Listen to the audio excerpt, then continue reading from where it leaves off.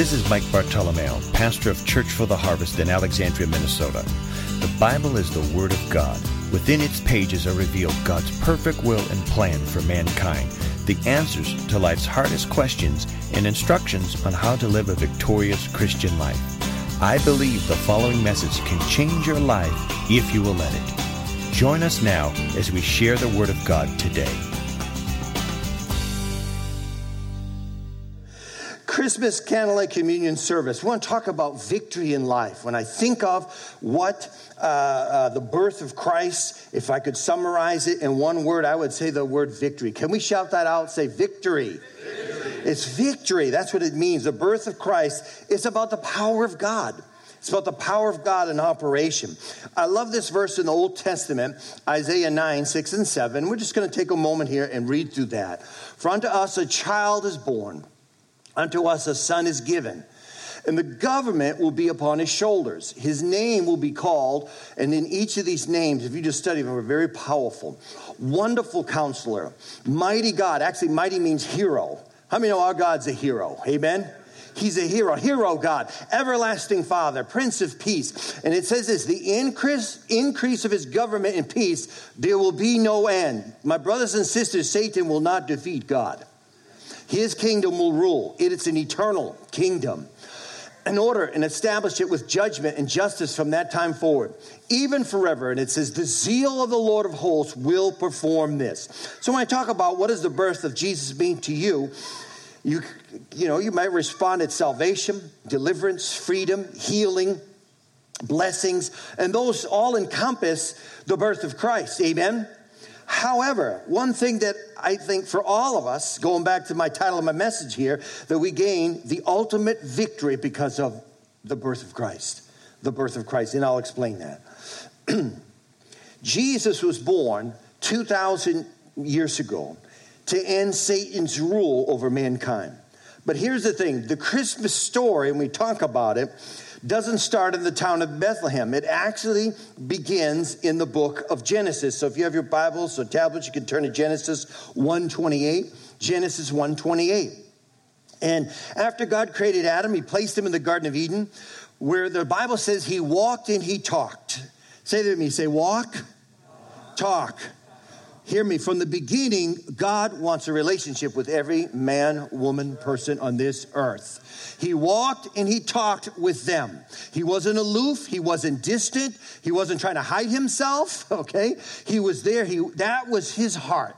But man sinned. And because of that, the fall took place. Genesis 2:19, the Bible says, God brought every animal and bird to Adam to see what he would call them. Adam was brilliant. Adam was superhuman, you could almost say. He named all of the animals. I mean, the book of zoology is this thick.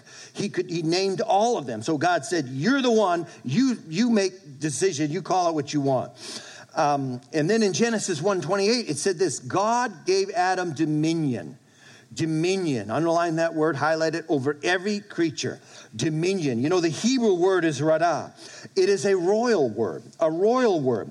It is the dominating rule of a king.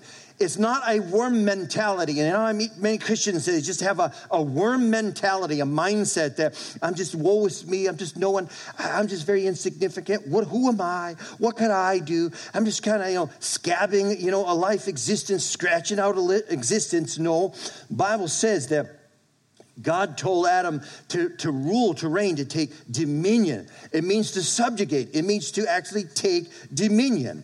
Now, I want you to notice the type of rule and dominion that God does not want. Very interesting passage here in Ezekiel chapter 34, verse 4. The Lord says, he says, speaking actually in a tirade against Israel's kings, God says through the prophet, and then he speaks this, he says, you have not strengthened the weak. You have not healed the sick. You have not bound up the injured. You have not brought back the strayed. Found that's an interesting verse right there, a statement. You have not sought the lost, but with force and harshness you have ruled them. And what is this saying? This is saying that the type, hear me, of dominion that God desires is ones that promotes help for the defenseless. Can I get an amen? Gives justice to the oppressed, amen, to proclaim the good news to all people. In other words, to fight against everything on earth that leads to death. That's what it means to take dominion. We're not fighting against flesh and blood, okay? We're fighting against spiritual principalities and powers that rule over the darkness of men's minds in their hearts. That's the type of dominion that God is looking for, and that is what he's called Church for the Harvest to do, to take dominion. And we are going to take dominion. We have taken dominion, and we'll continue to take dominion, and there's more things that we are to take dominion over. Amen? I mean, otherwise, are you satisfied at the status quo? Okay, I don't think so. God has so much more. Amen? So let's just rewind back to the garden. Scripture says that Satan, he deceived Eve, impersonating through the serpent. Adam sinned. And what happens? They got cut off. They were separated from their loving heavenly Father that they had a relationship with. And Satan thought he won a victory. And actually, at that time, you'd have thought, yes, he did win. And his heart and desire, Satan's, was that man would never connect with God again. Not to commune with God. He didn't want that. He hated that. And so he cut that off. And then if you read in Genesis chapter 3, this is another verse, very powerful verse. Genesis 3:15, we talk about how the birth of Christ really start in the proclamation of it in the beginning. It's in this verse. They actually title this verse, they call it the proto-evangelum. It means the first gospel presentation is actually what it means. Let's read. It says, so the Lord said to the serpent, because you have done this, cursed are you above all livestock and every beast of the field. On your belly you will go, and dust you will eat all the days of your life. And I will put enmity, a separation between you and the woman, between your seed and her seed. Now I want you to get this last part. This is from the beginning, right after the fall. He said, he will crush your head and you will strike his heel. That is a prophetic picture 4,000 years later as the babe of Bethlehem is born. It was prophesied right at the beginning that God said, you know what, I don't like the way things have turned out, but you know what, I'm going to send my son. He's going to crush your head. And actually to bruise actually means to strike. So yes, that's what we see about the cross. How many of you know Christ was smitten? He was bruised for our iniquities on the cross. But Jesus crushed the head of Satan. I want to be very clear of that. Satan is defeated. Can I get an amen? He's defeated. And he's called us to. He's called us to defeat the enemy. And we'll get into that in a moment. 1 John 3:8 says this. The one practicing sin is of the devil. Now, let me just stop right here. So I highlighted that. I better explain to some people here. Some of you, you love the Lord. You've accepted Christ in your life. And at times you go, I sin. There was a Russian pastor. He was actually Ukrainian, and his name was Yuri, and we were in Odessa. Dear man, him and his wife. And he came up to me, and he told me, he says, I need to quit the ministry. I said, why is that? He had a church. We helped start a church there. There was already 200 people that showed up. And he goes, because I still sin. I said, brother, as long as you're breathing, you're going to struggle with the flesh. And he just could not grasp that. He said, but the Bible says if I sin, then I'm of the devil. And so eventually he actually left the ministry. And he went and sold tea and a little cart on the street because he just felt that, I know that's a lie from the enemy. And he just couldn't gain victory over that.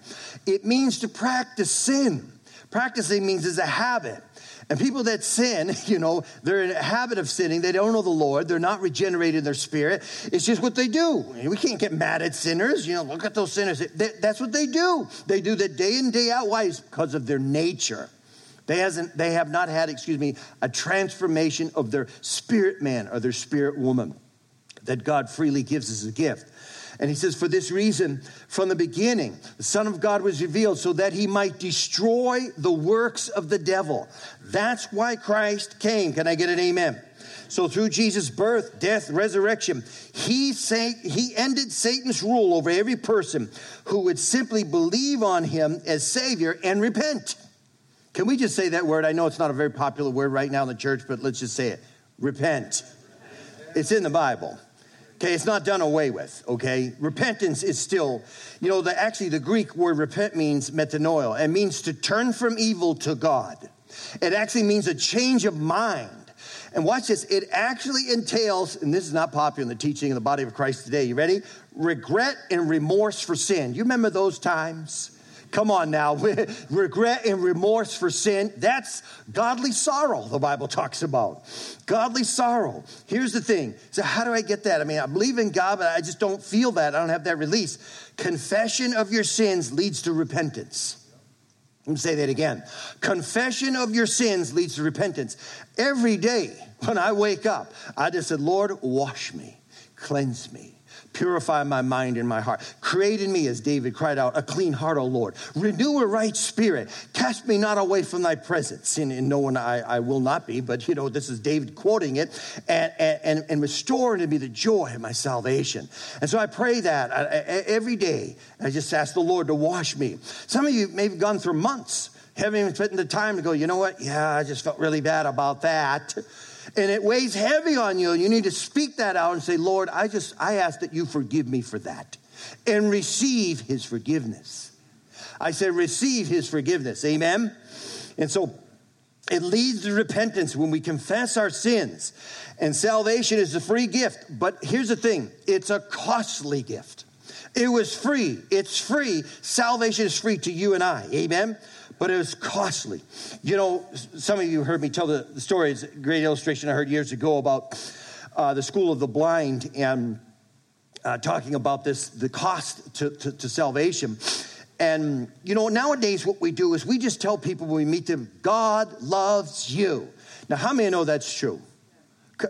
You were pretty reluctant on that one. Yeah. I hope you're not too tired. When you tell that to someone, that God loves them, how many know that's truth? That's truth. That's truth. He loves them. Was an unconditional love. But what's the condition for heaven? Is there any conditions for heaven? Is he just love everyone? Everyone's going to make it in? No, there is a condition, and it's repentance. It's to receive Christ in your life. It's to invite him in, to make him Lord of your life. And then now you live your life in light of that. Well, I tell the story about the motorcycle that's kid's on this crotch rocket, and he's racing through a town. And he goes through the School of the Blind area where it said, 10 miles an hour. Lights were flashing, and he went flying through there at 90 miles an hour. So the cop pulls him over.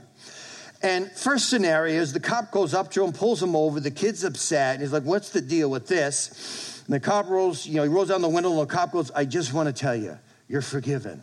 You're good to go. How many that really makes sense to that kid? He's going to go, this cop's loony. He's going to take off and go. He goes, I don't know why. Because why? There's no magnitude. There's no understanding of what he did that was wrong. Second scenario. Kid comes flying through the School of the Blind, 90 miles an hour. The cop pulls him over and says, step out of the car. Put your hands in the hood. Where's your license? What pocket? Do you have any weapons on you? No. Spread your feet. Why are you putting handcuffs on me? Because you went through 90 miles an hour, the School of the Blind. The signs were there. See them right there? You just flew past that. You could have killed a child. I mean, this was a dangerous place with children, and you're reckless. What? But tell it to the judge. Next thing, he's before the judge. And the judge says, you know what? You went through speeding. You're going to spend 90 days in jail starting today. You also have a $10,000 fine, and you need to do 100 hours of community service to show that you have good faith that you're going to change your ways. Immediately, how many know in that moment, this kid who doesn't have $10,000 and doesn't want to go to jail for 90 days, he's kind of feeling the pressure of what's happening. As the police officers come, they handcuff him, and they're ready to haul him out. But at that moment where they're ready to take him to jail, that son's father steps up. And he says, Judge, I am the father of this son. Yes, he has done wrong, and there is a penalty. But you know what? I'm going to pay the penalty, the $10,000. And Your Honor, I'm going to go to prison on behalf of my son. Can I do that? I will spend the 90 days in prison and do the community service. Now, when that son hears of God loves you, how many of you know that that's a different understanding when you understand that God loves you and what he saved you from? Do you see that? Do you follow that? How many of you know that kid now, his mindset is totally different? Whenever he hears anything about the grace of God and the goodness of God and repentance, forgiveness, gratitude is in his heart. Gratitude, a response, worship is in his heart. Because why? They know how much they have been saved from. Am I speaking to anybody in here? Am I talking to anybody? And you know someone that's an authentic believer, and they may struggle with things, but they have this this sorrow of heart in a sense. It's not sorrow upon sorrow, but it's a sorrow of heart to know, grieve that, God, you're so good. I could have been cast away. I could have been, my life would have been an eternity in hell. Some of you should have been dead by now. Car accident, some crazy, some of you should have been dead. But God spared you. He spared you. Why? Because he wants Christ. He wants Christ to be Lord of your life. But you have to receive him. You have to accept him in your life. And so in that moment, the response when you hear what the Father has done for the Son is gratitude. Amen? It's thankfulness. That's the beauty of the Christmas story. That's why the babe of Bethlehem, that he came and he was born. That we would experience, hear me, victory over life's circumstances. You know, how many know people, they deal with difficult things all the time? Difficult situations.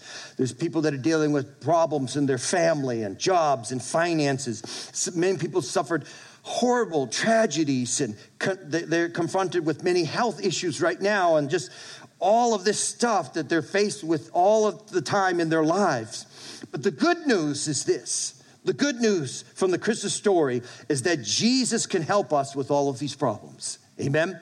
He can help us. He lived as a man to show us that we can overcome, hear me, anything and live victoriously in this life. Let me just show you. This verse here says this: I came that they may have and enjoy life. God didn't come for you to be miserable. There are times of suffering, right? There are times of difficulty. That's just part of life. But the heart of God from the beginning is that you would have life and enjoy life and have it in abundance, and it just doesn't end there. Till the full, till it overflows. You know, especially when we start, you know, my daughter's here, and our friend, both from the Marine Corps, Jake, he's in 2-7 in the Marines, my daughter in San Diego there, and just seeing her at the airport and then seeing these guys when they show up, and my heart was like full, but it was full of joy. It was good to see them. How many know what I'm saying, you know? But there's so much more when we talk about the overflow about Christ in our life. Amen? There's so much more. So much more. Hallelujah. Because of Jesus, our needs are met spiritually, physically, financially, emotionally. Jesus legally, watch this, defeated Satan. He legally defeated Satan. He said, well, Pastor, look at the world. Look what's going on in the world. Look at all the crazy stuff that's going on. I mean, God really in control? Because if he is, he's really screwing stuff up, because this place is crazy. I would agree. But here's the thing. Jesus, how many know we have police officers? Some attend the church here. We have good cops. And, you know, how many know that even though there's laws in the books in City Hall here and in the county, don't do certain things, do speed limits? How many of you know that unless you have someone to enforce it, it's not going to happen? Isn't that right? I've heard people say, oh, this road, the cops are never here, so they just speed. You know, it's like, oh, okay. It's because why? This, you know, yeah, we just break the law. But you see, when you see those sirens and that light, all of a sudden you start going, where's my wallet? Oh, no, it's going to cost me. It's going to cost me. And it does. It does. How many with me say amen? You still love me this morning? Yeah. All right. And so it was costly. Jesus legally defeated Satan, but we are his enforcement agency. We're the ones to enforce that victory of Calvary. How do we do that? By praying, by worshiping, by preaching and teaching the word, by evangelizing, by doing missions and supporting missions and building the kingdom of God, by training our children in our Sunday school, amen, and our junior high and our high school and the youth ministry. That's what it means. That's what it means, all to take dominion, to be the enforcers of that victory. Matthew 1:23, Jesus is called Emmanuel, which means God with us. How many know that we are not destitute? The Lord is still with us always, forever. Hebrews 13:5 says, the name of God is El Shaddai, the God who is more than enough. Thank God for that. God is more than enough. And it means he's with us. He promised that. So as I conclude here, the Christmas story is not just about a stable, baby in a manger, shepherds and wise men.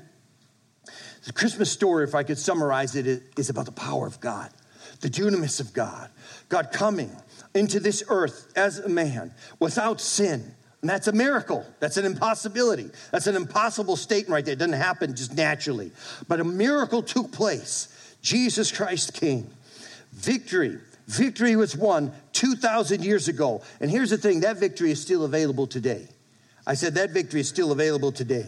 I love a couple of these verses here. I'm just going to read through them really quickly. Thanks be to God who gives us the victory through our Lord Jesus Christ. Thanks God for victory. Now, thanks be to God who always leads us triumph in Christ. That's the heart of God. Can I get an amen? And all these things, we are more than conquerors through him who loved us. Not just a conqueror, but more than. 1 John says, whatever is born of God overcomes the world. This is the victory that has overcome the world, our faith. Right there, it's telling, what is that victory? It's our faith. It's your faith. Who is he who overcomes the world? But he who believes that Jesus is the Son of God. That's the answer right there. Amen? So in conclusion, this Christmas story is about the ultimate story. The ultimate story. It's the word ultimate means it's the best. There isn't any story any better when you think about life and eternity and you live. And I think about that with eternity. It just goes on forever and ever. You know, there's a real hell to shun and a heaven to gain. Amen? Stand with me if you would, please. Once again, the birth of Jesus is an impossible story that was made possible by the power of God. And that same God, the Christmas story that we read about, is here with us this morning. I said he's here. Jesus the Christ is here this morning. I believe that. If we could see in the realm of the Spirit, which we cannot, we just see in this 3 dimension. In the 4th dimension, there's angels, I believe, all around here. and as we proclaim, and they're leading in. You can't see this. Like, wow, he's got imagination. You better believe I do. Because when you get to heaven, you go, Pastor Mike was right. But we just kind of like, yeah, well, I just see flags around here. God is here. He's here. He's looking in upon each and every one of us. He cares about us. He loves us. And he's provided salvation. But you need to be transformed in your soul. And so for those of you that are believers, just take a moment. Just pray under your breath right here now. And those that are maybe listening by television, or you're here in our midst and you've not made that transformation in your life. You don't have the assurance of salvation. Let me just share something briefly as an illustration. The Bible says that we are to repent and believe the good news. Repent and believe the good news. That comes to that place of recognition. I'm in need. I am a sinner. I was that kid in that crotch rocket that was flying through the school of the blind. I should have gone to jail. I should have paid the fine. I should have. But my Father, the Heavenly Father, stepped forward and provided salvation. He provided a way of escape for me. He's provided a way of escape for you and I. See, everyone that goes to hell, they go to hell because they want to. Nobody's going to show up there and go, I'm surprised. You know, they go to hell because they want to. You say, how could anyone think that? By rejecting this message, by rejecting the gospel, by rejecting the truth of Christ, by just, no decision is a decision. When you don't, you just kind of, just like, well, whatever, I don't know. Here's the thing. Salvation is God's lifeboat for your soul and your spirit. I'll conclude with this here illustration, and we're going to receive communion here in a moment, but I thank you for your attentiveness. Some of you heard the illustration about the stewardess that's on the plane, and she walks up to one of these guys, and he's just sitting there, and the plane's full, and people are laughing and kind of yakking, and she sticks this parachute on this guy, and she says, here, take this, put it on, it'll improve your flight. So he goes, okay. He sticks it on and straps it in, but it's huge, it's bulky, there's not much room on those planes as it is, right? And it's hitting his neighbors. He's sitting in the middle seat, and it's frustrating, and then people start laughing at him, start mocking him, like, look at you, you're like an idiot with that thing on. What are you doing? You goofball. And then the stewardess comes by, she accidentally spills maybe some coffee, and it hits him in the lap, it burns him, and he's just so frustrated. He says, you said this would improve my flight. You said that this would make my life so much better. And this is ridiculous. So in frustration, he takes it off and he just throws it down in the aisle and sits there, and everyone just kind of turns away from him. Second scenario. Stewardess goes up to this man and says, sir, you need to put this parachute on. Because when this plane hits 25,000 feet, both of the engines are going out. This plane is going down. You need this for the jump. Now, Paint that same scenario when people start laughing at him, saying, who do you think you are? What do you think he's going to do? He's going to cling to that parachute. Why? There's a jump coming. I said there's a jump coming. Are you listening? There's a jump coming for all of us, and that's eternal life. That jump, are you ready for the jump? Every head bowed, please. Hallelujah. Hallelujah. You're here this morning. You said, Pastor, I'm not ready for the jump, but I want to be ready for the jump. I want to be ready for the jump. You simply, what you do is you invite Christ in your life. You have the authority to do that. God will not force himself on you. Some of you may be backslid. You're away from God. You're not right with him. This is a great day. The Bible says now is the time. Today is the day for you to get right. Galatians 6. Today is the day. Today is the day. You're here this morning and say, Pastor, pray for me. I want to get right with the Lord. Can we in unison pray the sinner's prayer? What you're doing is you're inviting Christ in and you're making him Lord of your life. If you would like to do that, join with me this morning. Say this to me. Say, Jesus, I believe you died on the cross for my sin. God, I'm a sinner. Save me. Forgive me. Heal me. Fill me with your Holy Spirit. Jesus, I give you my life. Now take it. In Jesus' name, amen. Thank you for joining us today in the ministry of God's Word. My prayer today is that you will experience a new revelation of who Christ is in you. Feel free to make as many copies of this message as you like. For more information about Church for the Harvest scheduled ministry times and meeting place, please visit us at churchfortheharvest.com or contact the church office at 320-759-1400. At Church for the Harvest, you belong.